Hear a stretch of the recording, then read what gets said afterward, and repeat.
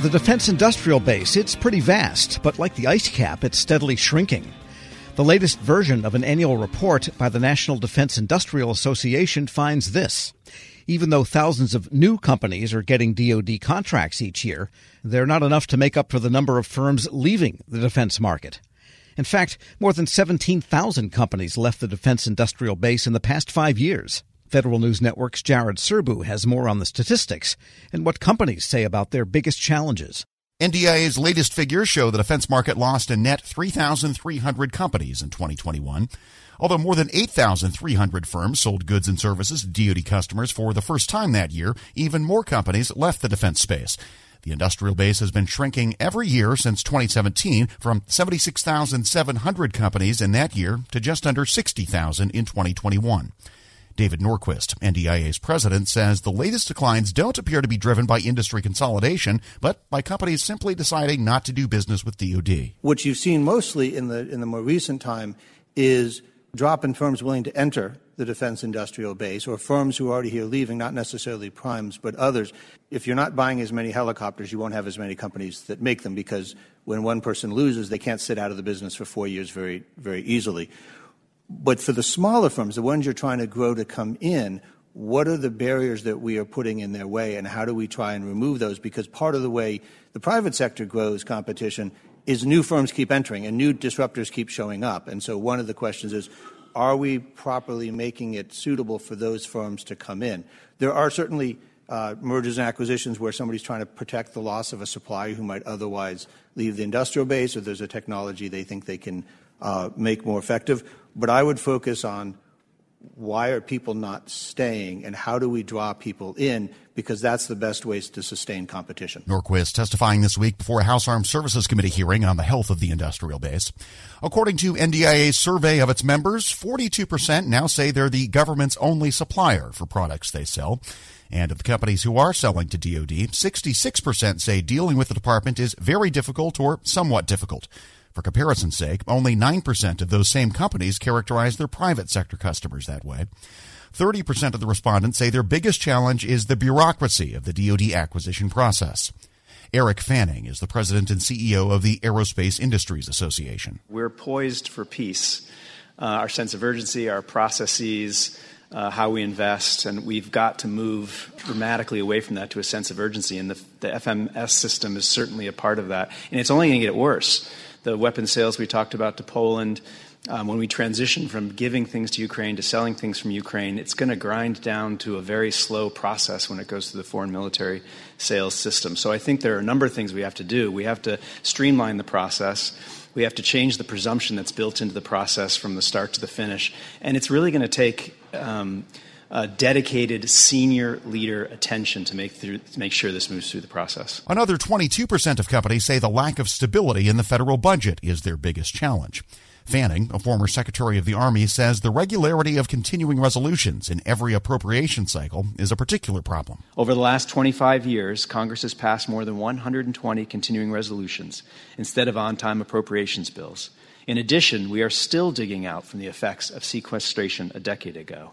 I saw some of these effects firsthand during my time at the Pentagon, but others have taken years to manifest and could take years to unwind without a sense of urgency. One result of these many years of successive decisions is an industrial base maximized to meet peacetime needs. This means excess capacity for surging is not always built into the system. We are optimized for efficiency. With the potential of conflict on the horizon, we must consider how we resource and support the capacity and resilience of the defense industrial base. Both Congress and DoD have a role to play. Sufficient funding comes first. This committee's leadership is evident in recent NDAAs. The growing bipartisan, bicameral support for increased funding in recent years has been an important signal to industry. But it's also critical that this funding is on time and predictable. Inflation is also a major issue for companies. 11% said it was their biggest single concern. And while it's a problem across the economy, it can be especially challenging in certain government contracts, like in the case of multi-year firm fixed-price contracts that companies agreed to before inflation became a major issue.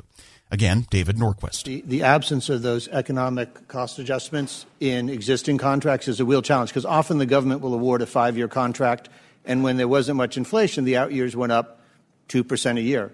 So small businesses I've talked to, their labor rates are now locked for 4 years, and they know that they can't keep those employees, after we've had 9% inflation, at 2% raises going forward. So, part of their challenge is in new contracts, they can get awarded at the new rate, or new ones if the government includes economic cost adjustments. But those old ones really put them in a bind and their risk of losing their workforce. So that's one of the challenges, particularly small businesses are facing in this environment. And companies say broader workforce challenges are an even bigger issue than inflation.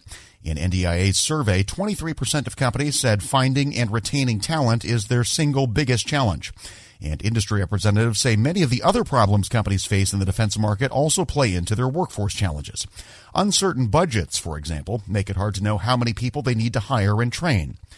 Predictability is especially important in capital and labor-intensive portions of the defense sector, like in building and maintaining ships, says Matthew Paxton, the president of the Shipbuilders Council of America. Maintenance and modernization goes through a lot of ups and downs, issuing WARN acts and then they're letting folks go. When we try to get somebody in our trades, they go through their apprenticeship programs, they do all that great stuff, and they get certified and they're a welder or they're a machinist or electrician. Once you go through that apprenticeship program, you have kind of a sense of belonging. When we have to let these workforce go because work flows don't come into the home port like they were predicted, that tradesman was going to be a project manager. But it takes about 5 to 8 years for that to happen, or a supervisor. And a lot of the guys in our shipyards are generational. They've had a mother or a father that's worked there, and they've won a career.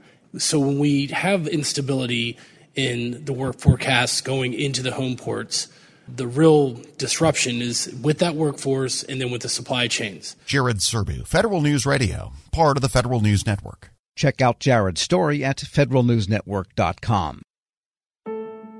Leadership today, especially within the federal workforce, is being tested more than ever before. Sean Ferguson, Senior Vice President of Government Relations and Chief of Staff to the Office of the Chairman at the Special Olympics, joins host Shane Canfield, CEO of WEPA, to discuss the importance of leadership, inclusion, and community building. To learn more about how you can get involved with the Special Olympics in your community, visit specialolympics.org/get-involved. Hello, and welcome to the Lessons in Leadership podcast. What are some of the biggest lessons that you've learned working with that community? Shane, it's almost immeasurable, the things I've learned since I've been with Special Olympics. One of the things that drew me to Special Olympics when I made the move over from the NFL was that my mother, my grandmother, my aunt all took care of people with intellectual disabilities and physical disabilities as well. So all of my life I was interacting and around usually young people, but also adults with disabilities. And so I knew that work a bit. They basically were in direct care, and I will say, and I obviously will say about my family, my mother, my aunt, my grandmother, they're saints. But the men and women that do take care of people with profound disabilities are really, we can't do enough to salute them. They're really heroes. And so I was drawn when I just saw that, Special Olympics was looking for someone. And I thought, well, take a look at it and send in my information. And lo and behold, I get hired. And I learn every day almost something especially from our athletes.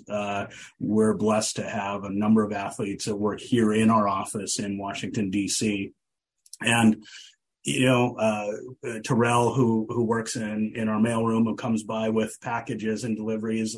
If you're having a day that's, getting away from you and you coffee hasn't kicked in, but Terrell comes by, always happy, always enthused, has a good story. Like, it can just turn a day around for you. And you think of, so often when he'll walk away, I'll be like, whatever was bothering me or whatever is, stressing me out.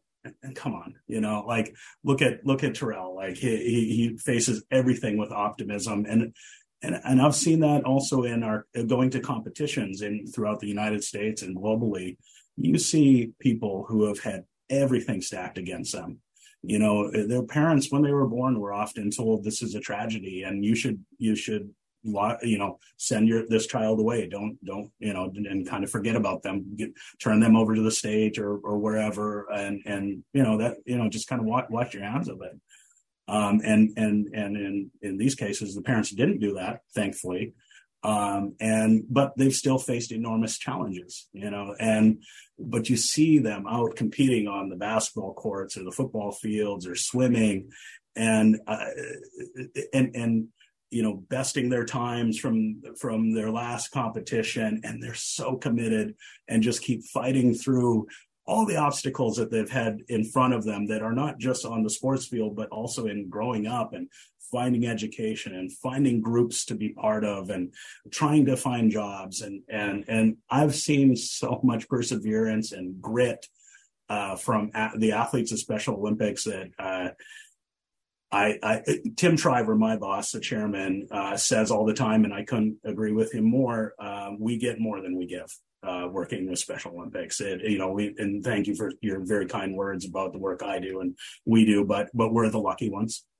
Those of us that work here are the lucky ones, because I said to someone the other day, the things that I've been able to see and experience with athletes, you just don't get to do that anywhere. It's so unique and it's so joyful and I mean, we work hard and we're up against the things that nonprofits are up against and the issues of the day. But man, you see it and the inclusion and at Special Olympics, no one's excluded. No one's excluded. Everyone is equal at Special Olympics. In a country that's quite divided on so many lines, politically and socially, economically, race and sexual orientation and whatnot. But you go to Special Olympics and everyone's involved, everyone's welcome, everyone's equal. And I've learned that it's a model for our country and for our world. I just think that if people were involved in Special Olympics and experience the power of Special Olympics for themselves, I can't imagine that won't help our country and help our world to experience that true inclusion and acceptance of difference. How can listeners get involved in Special Olympics? Ways to get involved, tons of ways. So volunteers, obviously, coaches, officials, and the thing that Tim Shriver has done and really pushed in the years that he's been chairman is the unified sports model that I mentioned earlier, where people, and it doesn't have to be, it's not just school age. It's we say 9 to 99 or year old folks that play on teams, bowl together, golf together, play soccer, basketball together. People with and without intellectual disabilities competing on teams together. And that is, I think when you go back to the founding of our organization, what Mrs. Shriver was trying to do was to create inclusion opportunities for people with intellectual disabilities. And you see it at these unified sports events where people with and without are playing together. We still have traditional teams where it's all people with intellectual disabilities competing with other teams, all intellectual disabilities. But this model of inclusive sports and inclusive leadership programs and whatnot, I think is truly revolutionizing and changing the way people see others with intellectual disabilities. That's just that's what we're trying to do. We're trying to bring people together and bridge difference and celebrate differences, and that our athletes, man, are some of the grittiest people that you will meet, and there's a lot to learn from our athletes, and playing sports with them and interacting is how you'll learn it. Check us out, specialolympics.org on our website. That will link you to your local program. You can follow through the clicks of how to get involved and what's closest to you. You'll enjoy it. I can promise you that. Well, thank you very much, Sean. And to everybody listening, I'm Shane Canfield, CEO of WEPA, and we'll talk to you next time on the Lessons in Leadership podcast.